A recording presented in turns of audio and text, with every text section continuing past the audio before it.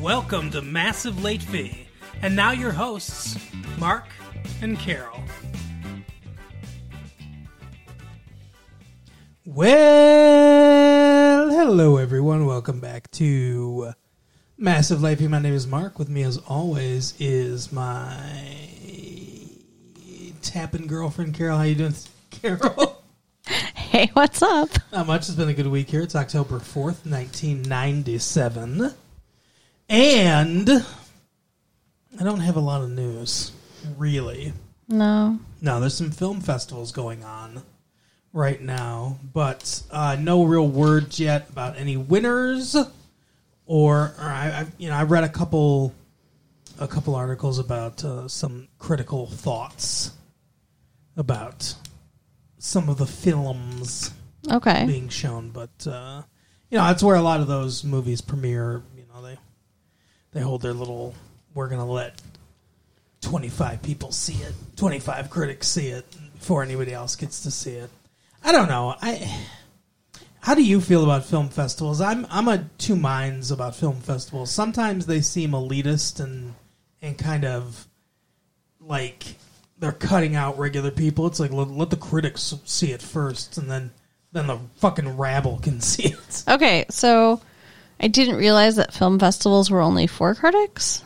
Well, I mean, I think some of them are invitation only, I think. Some of them aren't. Some of them are open to the public, but you have to buy tickets, obviously. Well, yeah, but I mean, I think a lot of, more independent films go to film festivals before they, do anything else because nobody wants to buy them otherwise. That's true, and that's the other thing. A lot film festivals, the really good thing about film festivals is a lot of times it's a showcase for movies like that. Like you said, they are looking for distribution because distributors will go there.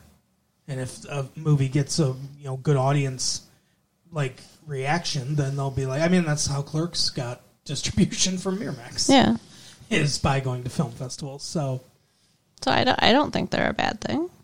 Doesn't hurt me any.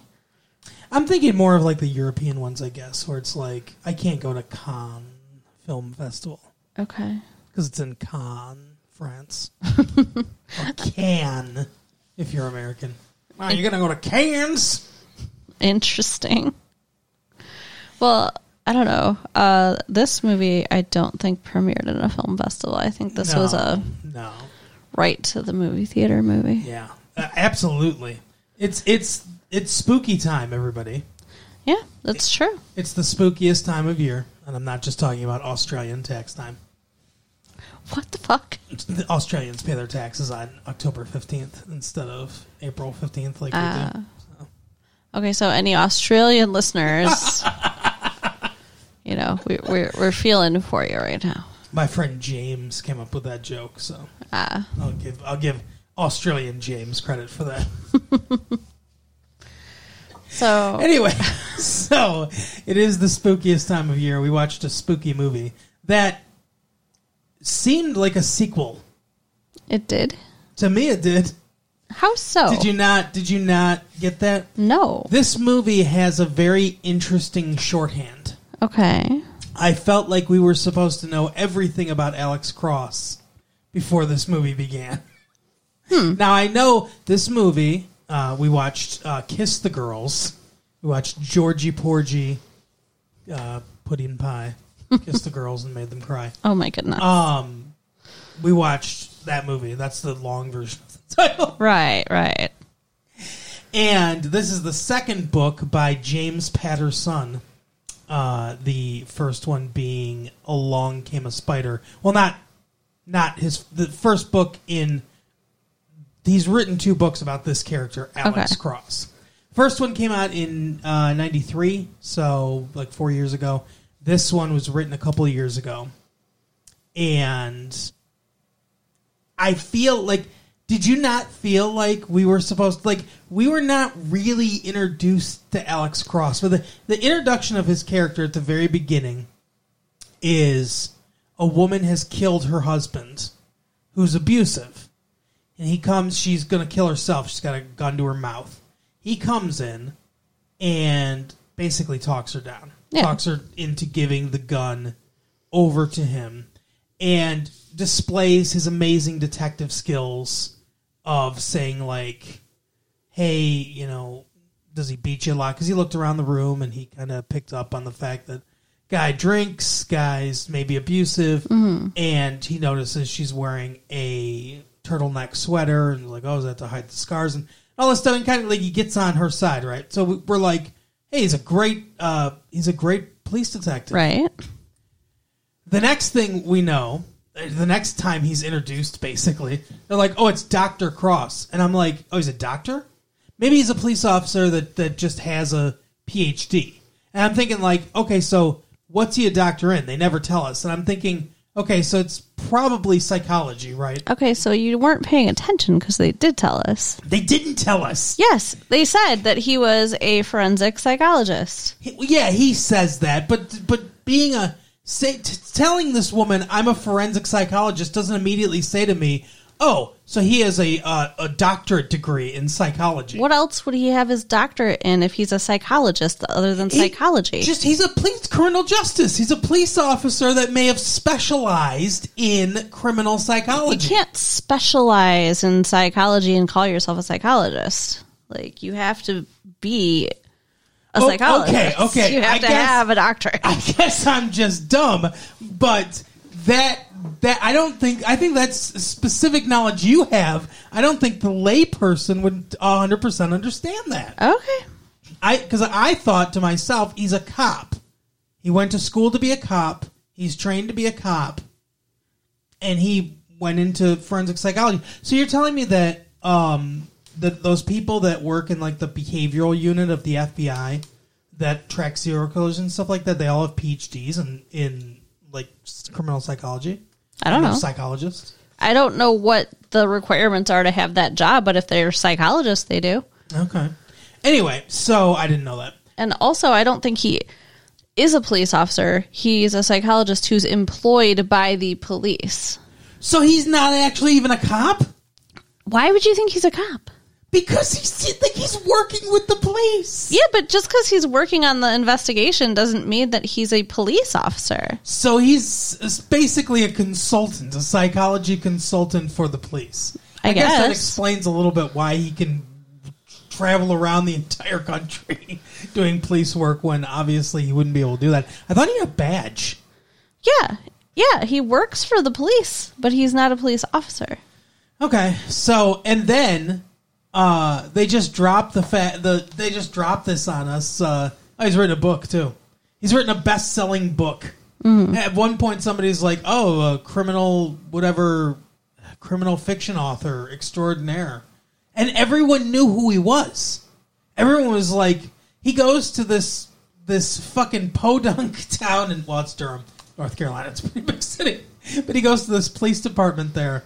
And everyone's like, oh, Dr. Cross, yeah, we know you. He goes to Los Angeles, and they're like, oh, yeah, we've heard of you, Dr. Cross. It's like everyone around the entire country knows who this guy is. And I don't know, it seemed abrupt a little bit. I mean, I guess I know that you read the books. Uh-huh. So I feel like maybe you were going in with this knowledge that you expected them to convey. And as a person who was not familiar in any way with the story or the characters prior, right, it was fine to me. Like, I wasn't like, what the hell? Why don't I know more about this guy? I was just like, oh, okay, so this is the guy. Like, I don't need to know that much about him other than his job. Well, I think the shorthand works. Okay. But it feels like it gives the feeling that we are dropped into a fully formed world. Mm-hmm. Which is what a sequel feels like. I guess. I mean, isn't it kind of supposed to feel like a fully formed world every time you watch a movie? I'm saying there's not a lot of... This movie like moves at a clip. It's a very fast-paced film. Well, yeah, and because... they don't have a lot of time to like faff around and build up the world, right? Well, yeah, I mean, they spend more time on the characters than they do on the world. And they introduce the three main characters, right off.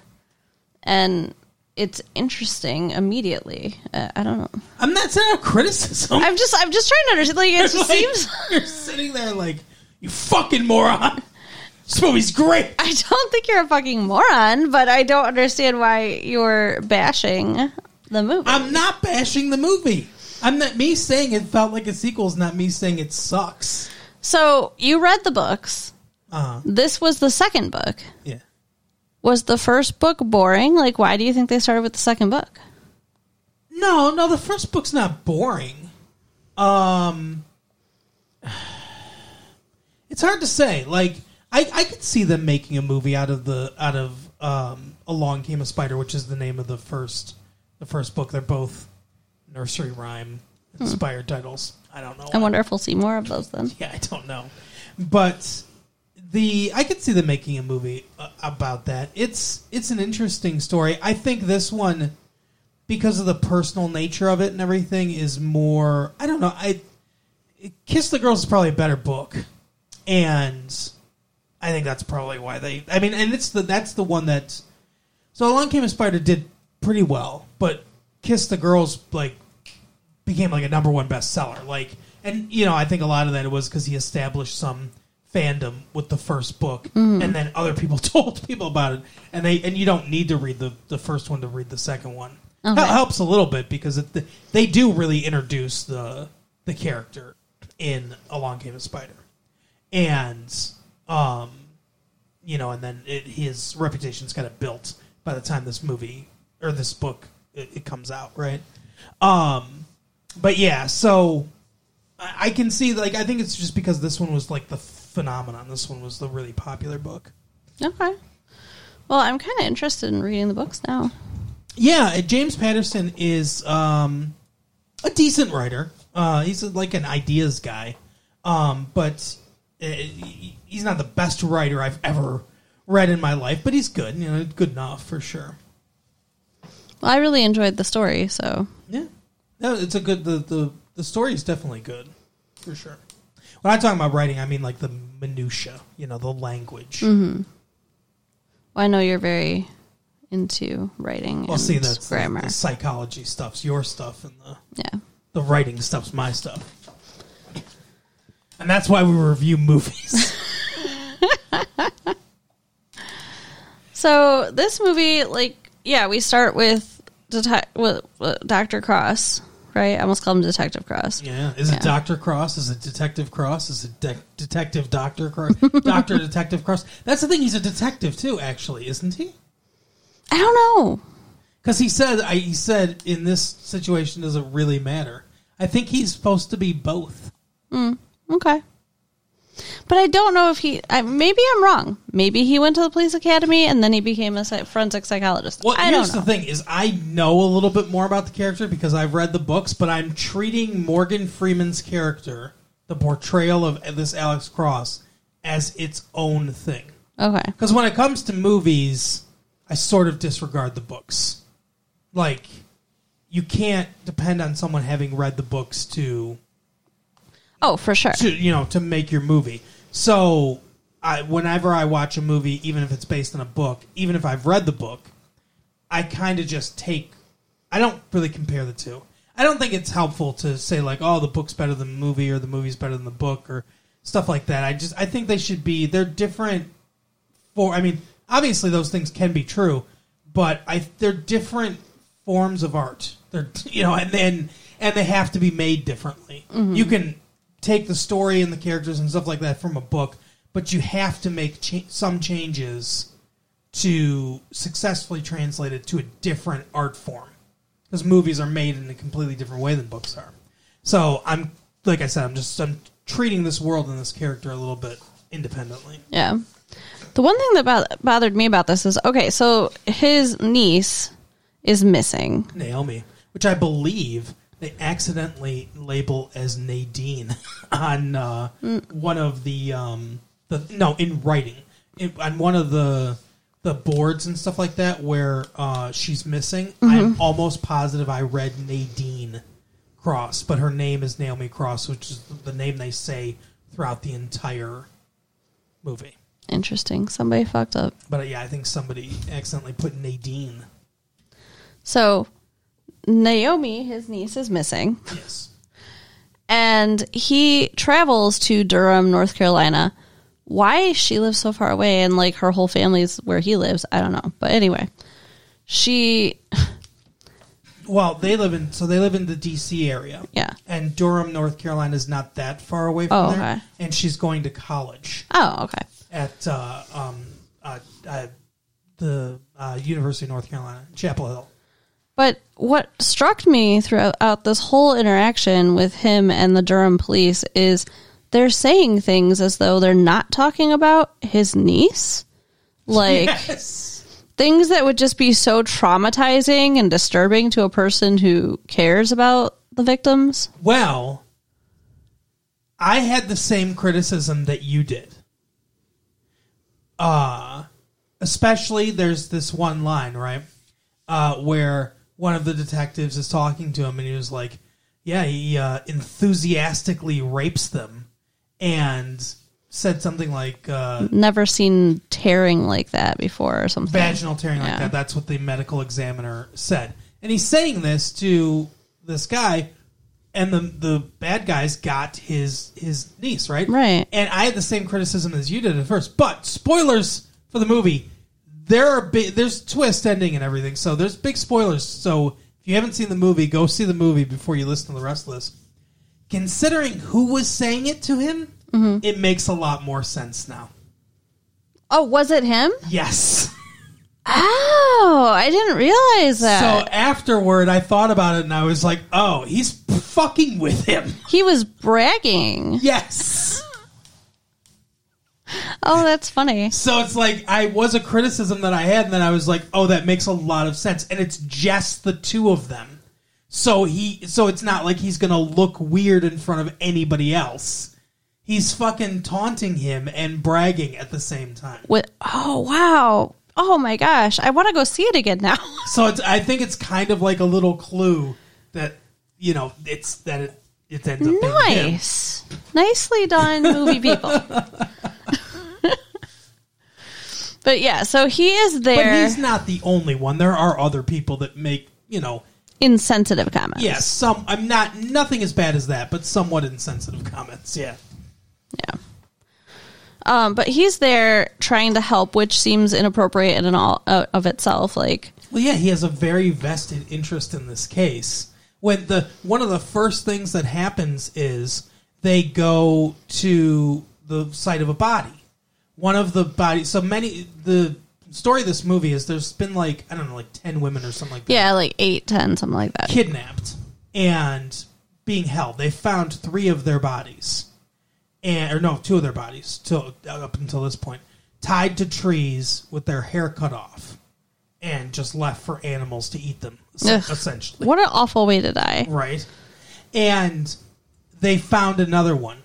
And they're going out there. And while they're driving, he's like, hey, is she white? Is she black? Because his niece is the only black one amongst the kidnapped.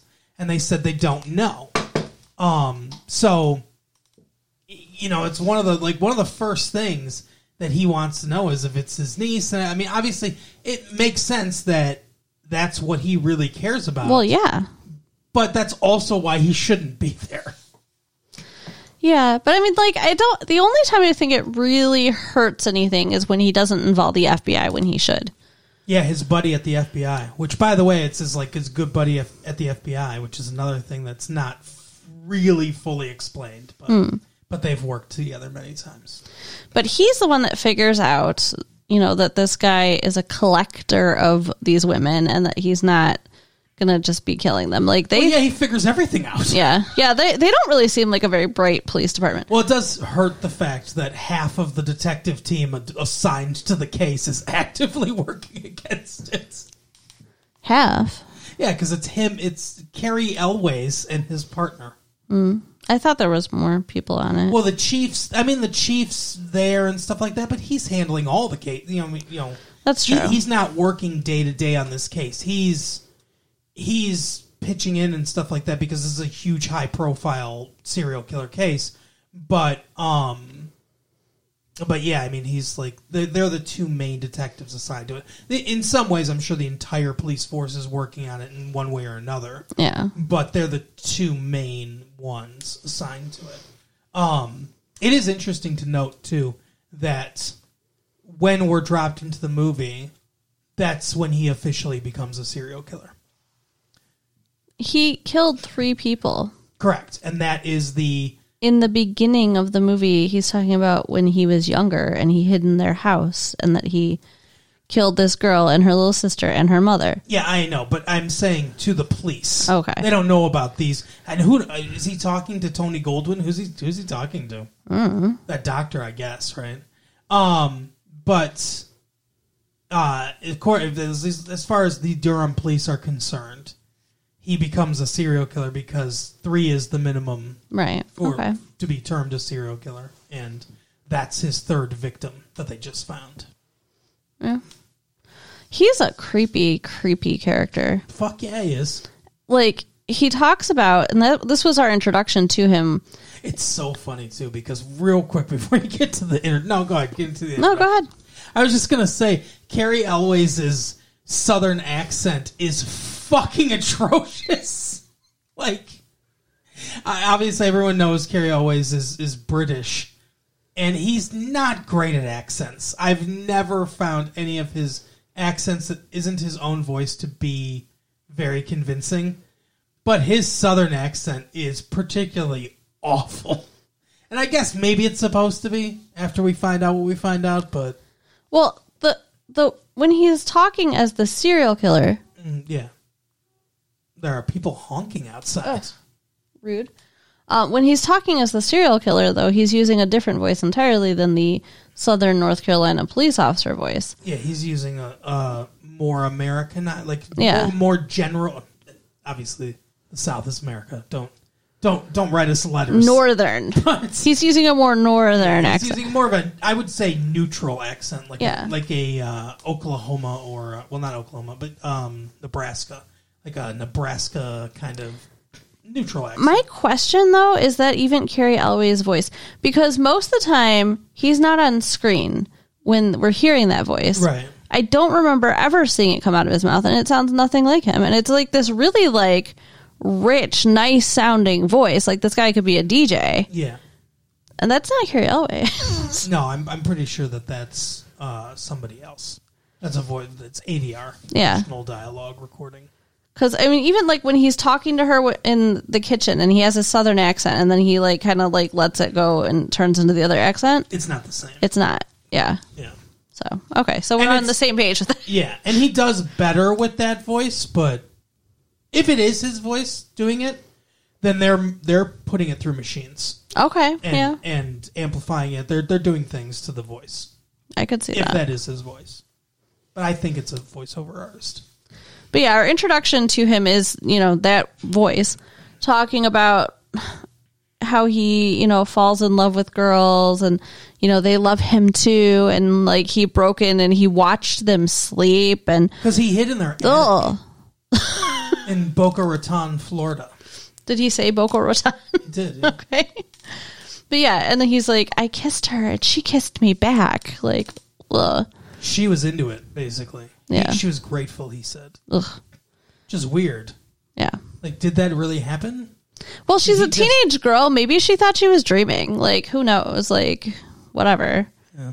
But how old do you think he was at the time? Probably also a teenager. That's my guess. Because he wasn't yet a police officer. But he I'm assuming killed all 3 of them.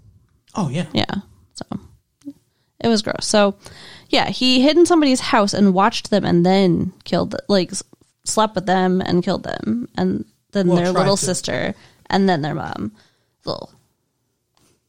And now he's got, like, 8 women somewhere. He's collecting them. And he calls himself Casanova. Right. He leaves notes, like, the great lover, they call him. Like, what the fuck? This guy is very arrogant. Oh, yeah. Absolutely. Yeah. Like, I mean, obviously you have to be, like, fucked up to be a serial killer, but I don't know if they're all, like, in love with themselves the way he is. I don't know. No, I don't think so. Although most people that suffer from the right mix of psychopathy that produce a serial killer tend to have overinflated egos too. That tends to be a side effect of it. Yeah. Narcissistic personality disorder, antisocial personality disorder. Yeah. But I've done a little bit of research on this from, things I've written and stuff like that before. But Mark's written books about serial killers, which is kind of cool. Well, fiction books. Yeah. Not but you did research for it. So. Yeah. Yeah, I've never written a book like, profiling an actual serial killer, but no, but not like Helter Skelter. Oh, no. So he has these ladies. What was the place? Like, was it a cave? Ladies get funky. What? Was it a cave? It seemed like a cave. It looked like a cave. What it was, it's sort of rushed over, but we find out at the end. There is a southern slave plantation on that land, or there was. Mm-hmm. And there are several outcroppings from the plantation. There were the slave quarters, big slave quarters, which I think was, there was the big slave quarters, then there was like some underground tunnels and stuff like that and everything. And I think what that was storage, like food storage and stuff like that. And maybe like almost like a dungeon, like a place to keep slaves that had misbehaved and stuff like that. And it was all built and everything, but it was like kind of into the ground where it was covered over with grass and stuff like that and everything. Yeah. Not maintained. And then, like, in order for us to get an actual idea of what's going on, real quick, though, I should point out, because I wanted to say this if you asked me what the building was. All the ladies are not only beautiful and whatever, but they're special in some way. Mm-hmm. They have, like, Naomi, she plays the violin. Like, she's an excellent violin player. And all of them have something. Right. And we get our eyes through the medical intern that he kidnaps. Ashley Judd. Yeah. Who saves the life of a little girl who's 8-year-old girl whose dad decided to take her on a joyride on a fucking motorcycle. An idiot. With no helmet. That was a hell of an introduction to her character too. Here's the thing. I think that I knew the girl lived because I read the book. Because I remember saying, like, you were upset about that part, and I was like, oh, I think she makes it or whatever. And they never said anything in the movie, but they do in the book.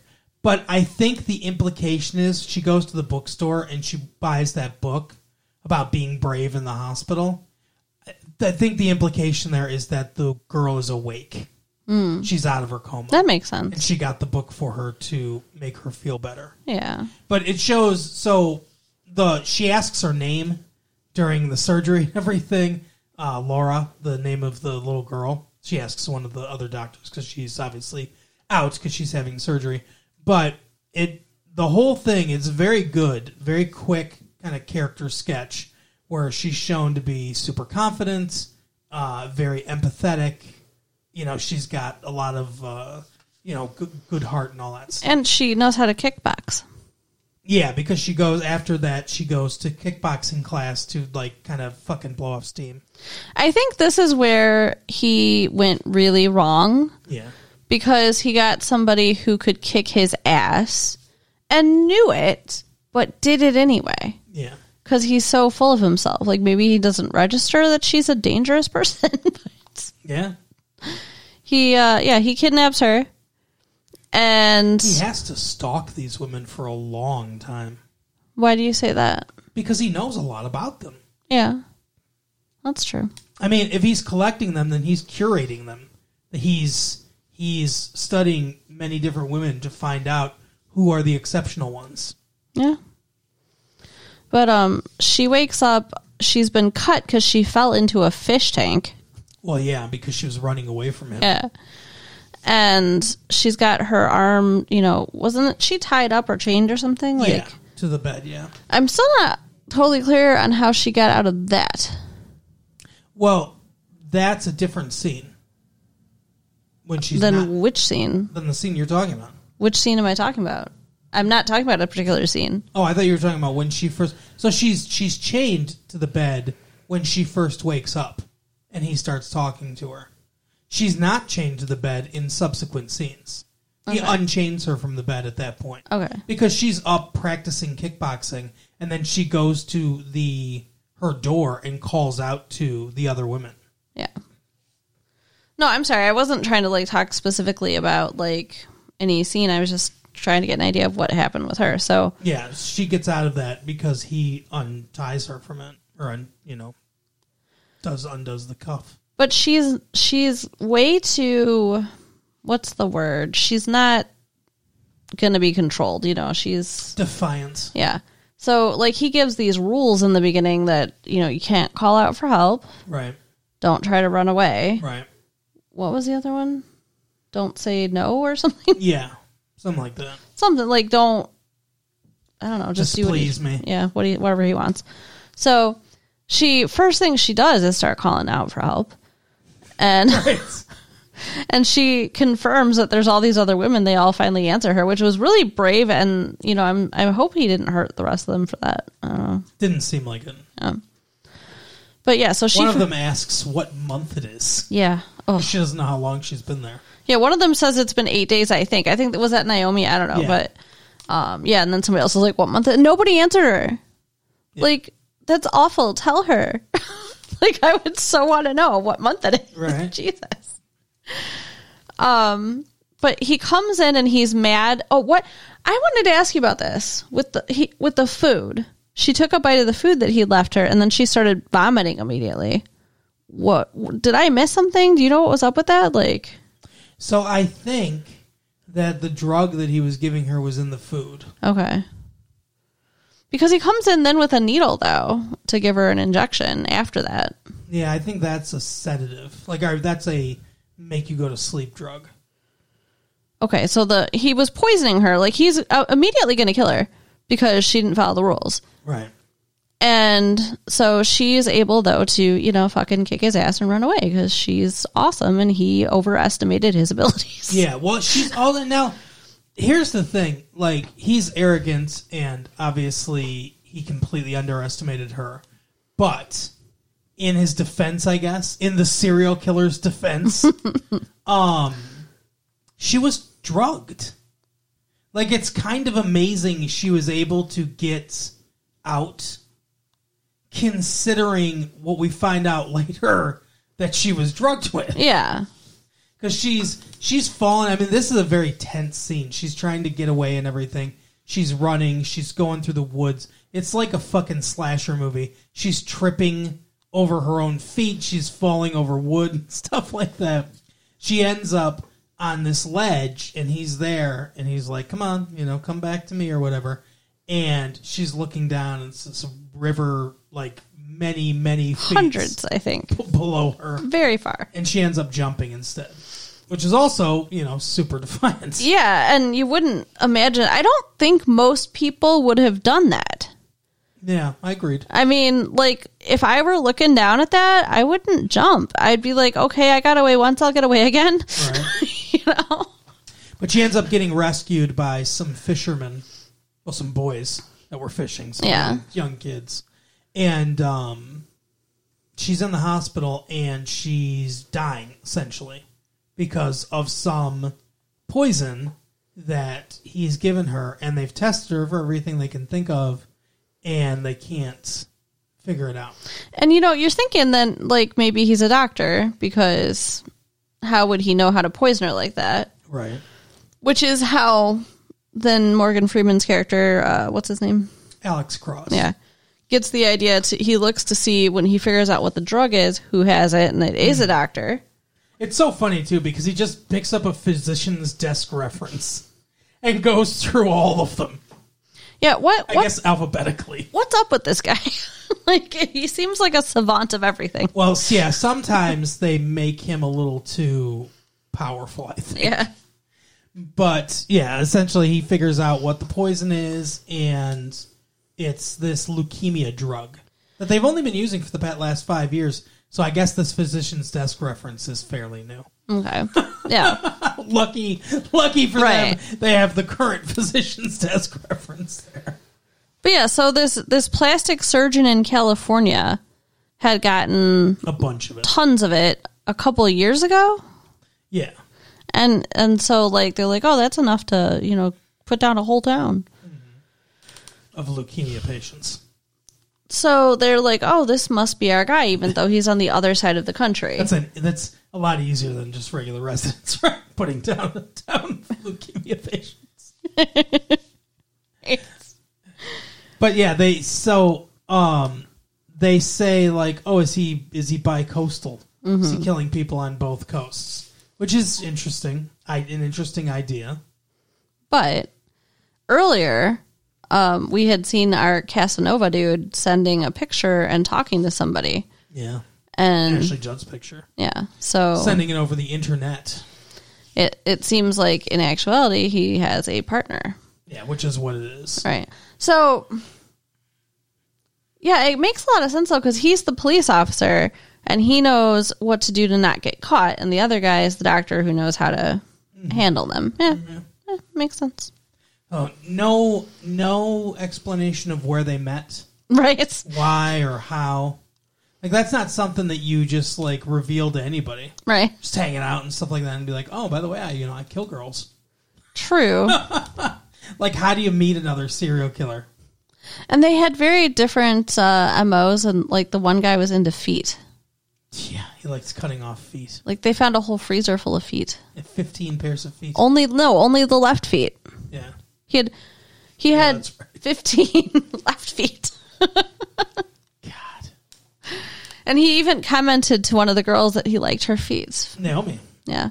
Yeah, he comes across the country to fuck with Casanova because he's mad because he thinks he ratted him out or something. Yeah, something like that. Or like he thinks he got caught from the internet or whatever. He blames him for the fact that the police have found out about him. Well, so. It makes a little sense too, because he should have more control over the police, right? Or should have been able to warn him. He shouldn't have had a picture of him. Yeah, isn't that what happened, or no? No. Oh no, that's at the California guy's house. Yeah, it's a picture of the professor that they find. Was that just to throw them off? Yes. Okay. That's to set him up as a patsy. Okay. Well, that makes sense. Just, I guess, a fail-safe just in case he ever gets caught. But yeah, so they do eventually figure out that there's two of them, and they're trying to figure out who it is. They don't know who it is. Mm-hmm. They do end up figuring out where the girls are. Yes. And they end up getting there. The Daleks Cross kills Tony Goldwyn, the doctor, the plastic surgeon, because he interrupts the middle of their fight, essentially. And the guy gets away. He shoots him, and he's like, hey, who is it? And he's like, oh, you'll never catch him. He's too good. And then he dies. But they rescue all the girls. So, it seems like a happy ending. And then our Ashley Judd main character lady gets a visit from the detective on the case. Carrie Elwes. And he decides he's going to fucking, get her. Yeah, I guess. So they have fingerprints from him. I don't know if his fingerprints would be in the system. I feel like he could still get away with this crime. No, I think they would be, because you get fingerprinted to do certain jobs. And so I would think the police officer would be one of those jobs. Probably. Like, my fingerprints are in the system because I worked with kids. Oh, okay. Like, everybody who works in a school has to be fingerprinted. Interesting. All right. Well, yeah, so he probably is. But you would think he'd be able to fuck the evidence up somehow or something like that. You'd think, but instead of trying to clear his name, he's just like, he wants revenge. I'm going to go get her. He's pissed. Yeah. So, yeah, he's going to try to rape her first, though. He can't just kill her. Right, enthusiastically. But Morgan Freeman figured it out. Because of the signature. Yeah. Right in time, right at the last minute to rush in and save her. Yeah. Yeah. Which he does. And then that's the end of the movie. So overall, I think really good movie. It was good. It was very exciting. It's a good way to kick off spooky season. It's One thing I love about Morgan Freeman, and I don't know if this is why they cast him as a police officer, more than once, because he was a police officer in 7, and everything. Mm-hmm. I don't know if it's his voice or if it's his acting style or what, but he is a very calming presence. Yes, he is, in the movie. Because there's a lot of chaos. In scenes that he's not in, especially, scenes with, the Casanova and the abduction and everything, there's a lot of chaos going on. And then when he's there, talking or explaining something, it's a very calming, bring you down from all that excitement kind of experience. So it really works well. The juxtaposition of those two things really work well in the movie. He should do books on tape. I would totally listen to him read anything ever. They could sell Morgan Freeman reading me the dictionary. I would buy it. I don't think I can do a Morgan Freeman, but... Oh, you can try? I do not like green eggs and ham. Everything sounds like Christopher Walken. That's not Christopher Walken. No, that's an old bit, I think, from Saturday Night Live where it was,